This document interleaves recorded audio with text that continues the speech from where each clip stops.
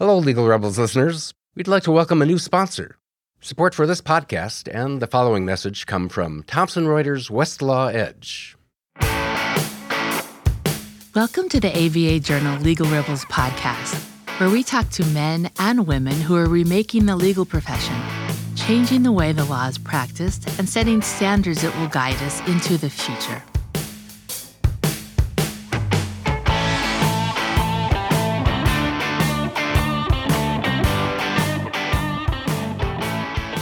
Welcome to the ABA Journal's Legal Rebels Trailblazers podcast.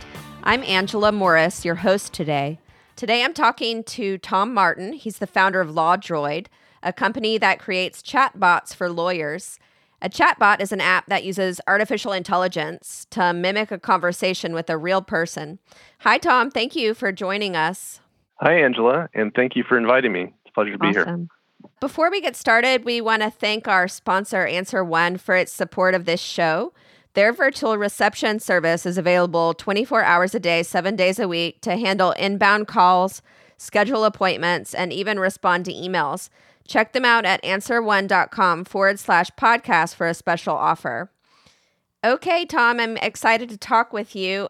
I want to ask you some questions about chatbots in the legal industry. First of all, it seems like there are good examples of busy work that lawyers do that could be taken over by chatbots.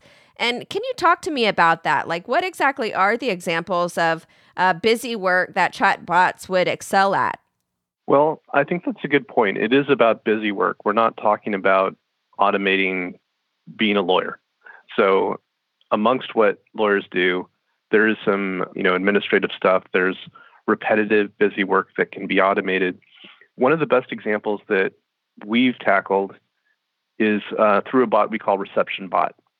Mm-hmm. And so it's something that lawyers, they don't have enough time for, which is initial client contact. And it's probably one of the most important things is reaching out to potential new clients and engaging them, providing them with information, and then hopefully getting them as a new client. So lawyers just don't have enough time to do that and go to court and do the pleadings and everything else that they have to do. So we've come up with a way to automate that. I see. So if I'm a person interacting with one of your reception bots, how does it work? So I think a lot of people at this point have seen like a live chat widget on a website.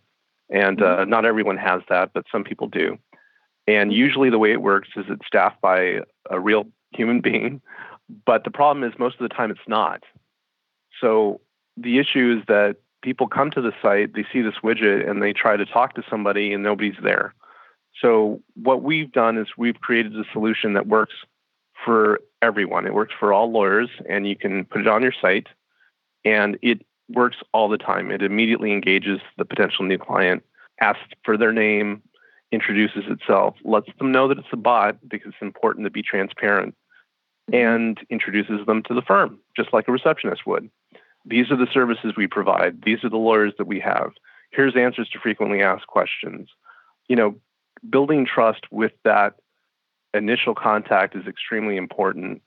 And then ultimately, if they're interested, it can book a consultation for the lawyer with this new potential client. So it's running 24/7, 365.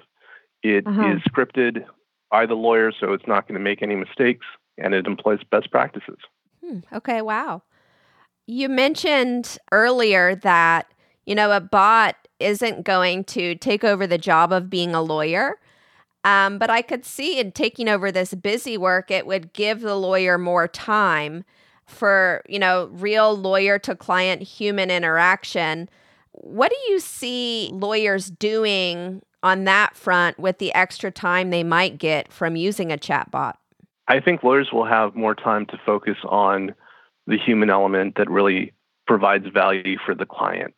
So from the client standpoint, from a customer standpoint, the things that really matter are that reassurance, are that being able to go to a lawyer and feel that their matter is being handled and that they have confidence in that lawyer. And that all comes from those human interactions that they have with the lawyer. And I think if a lawyer doesn't have to deal with all the busy work or less of it, they'll have more time to reach out to their clients more often, have that human interaction, have meetings with the clients, keep them updated, and that will just ensure greater customer service and more confidence in the lawyers by their clients. I don't have to tell you this. I'm sure you know all too well. Lawyers hate risks. And I'm curious to know whether you have heard lawyers kind of express common fears about using chatbots. I mean, do you hear the old robots are coming to take our jobs thing? Or what are the concerns they express to you about this decision to use a chatbot? Well, I've had the good fortune to speak at a few different conferences about chatbots. Mm-hmm. And so I have gotten some direct feedback from lawyers about that. And I mean, first off, I have to say a lot of all of the customers we work with are very early adopterish. So they don't have as many concerns about that. But the ones that I have talked to at conferences, for example, that have expressed concerns is basically due to a lack of familiarity, I think, with the technology. Once I have a chance to actually speak with them and familiarize them with what it does, which is basically doing the same thing that a receptionist might, or that your website might already do, they become a lot more, at ease with it. Because your website, for example, it has sometimes FAQs. It has information about your firm. It says what your working hours are. It has all that information there.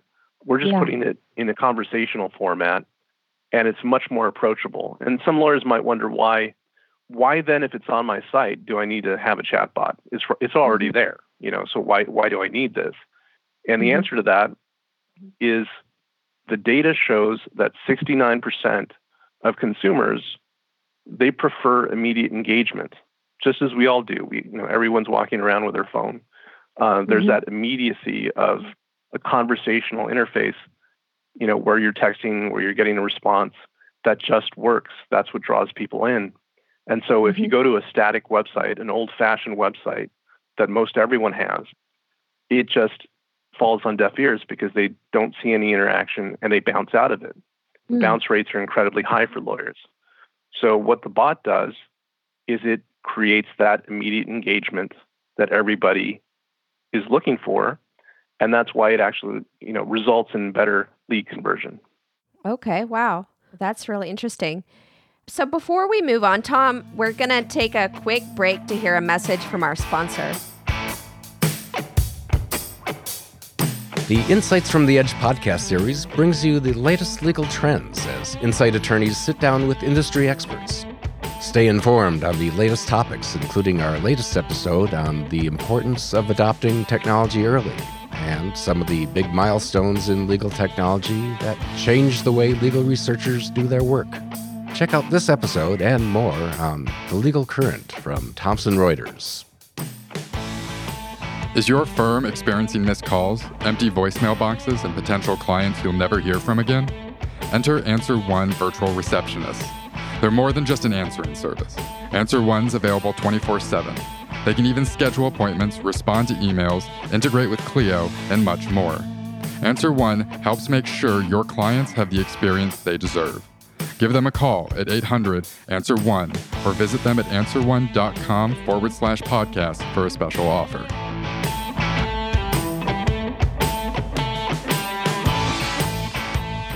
We're back. I'm Angela Morris, and this is the ABA Journal's Legal Rebels Trailblazers podcast. I'm talking with Tom Martin of LawDroid.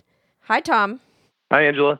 So we've been talking a lot about chatbots and what they can do for lawyers. I wanted to ask you a little more about your company, LawDroid. I noticed you formed it in 2017, and the very first thing it did was it helped people create business and corporation documents. And now you're creating chatbots for lawyers. And that's an interesting change or metamorphosis. And can you kind of tell me the story of, how your business has changed over the year? Sure. So yes, when I originally started, I first came up with a consumer-facing product. So it was one where individuals who wanted to start up a business, they could easily do so by answering a few questions on Facebook Messenger.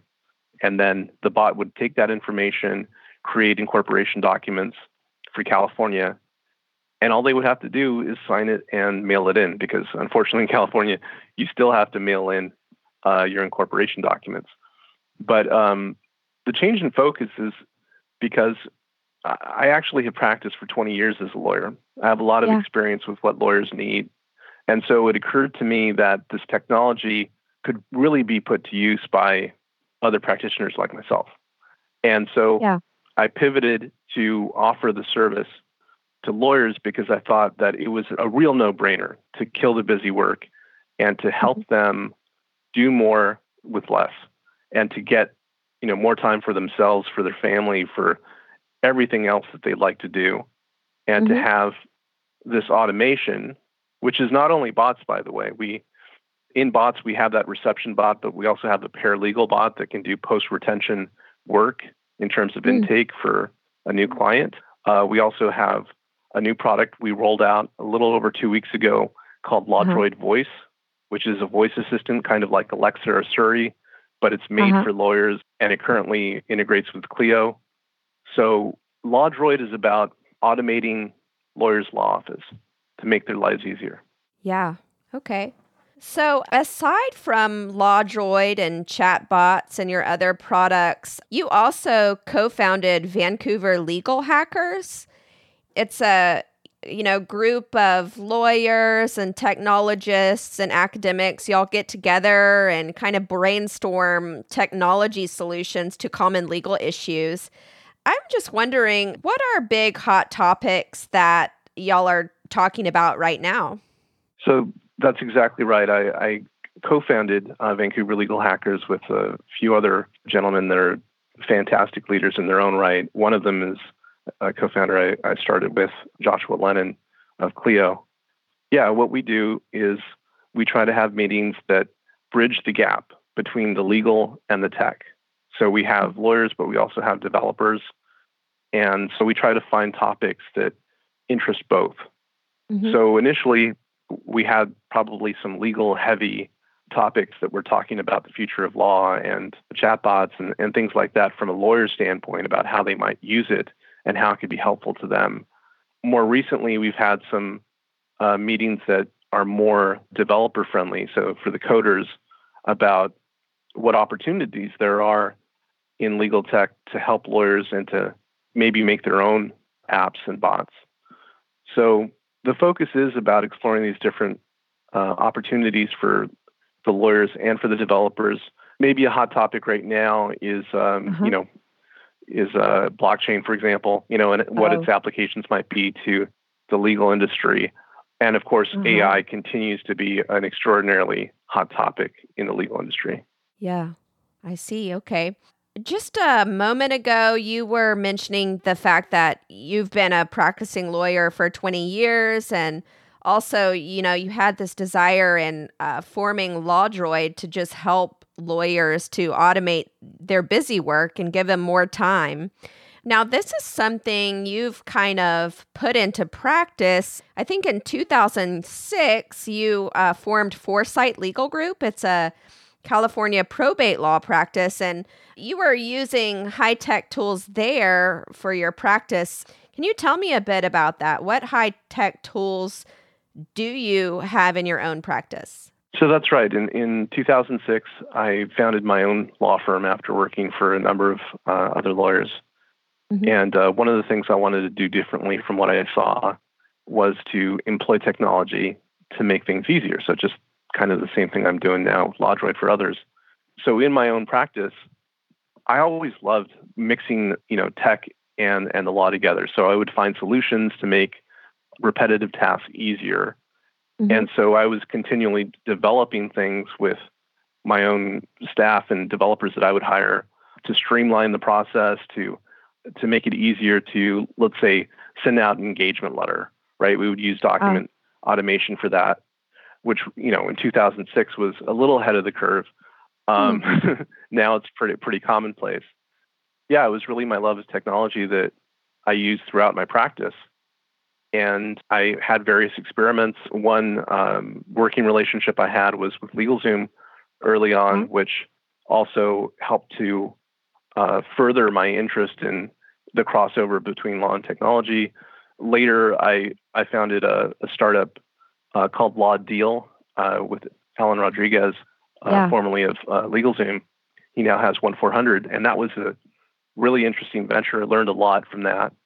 So it's just kind of been in my blood to do this kind of stuff. And when chatbots really, exploded about 2.5, 3 years ago, I thought that it was a real sea change, and that's why I jumped on. Cool. I'm so happy to have the time to talk with you about this today. I could keep on going and going, Tom, but sorry, that's all the time we have. Thank you so much for your time today. No, thank you so much, Angela. I really appreciate the invitation to speak with you. And I really hope that people don't worry about robots taking over, because they're really here to help and to get out there and just to experiment with them, test them out. Okay, all right, great. That's a great ending note. I'm Angela Morris, and you've been listening to the ABA Journal's Legal Rebels Trailblazers podcast.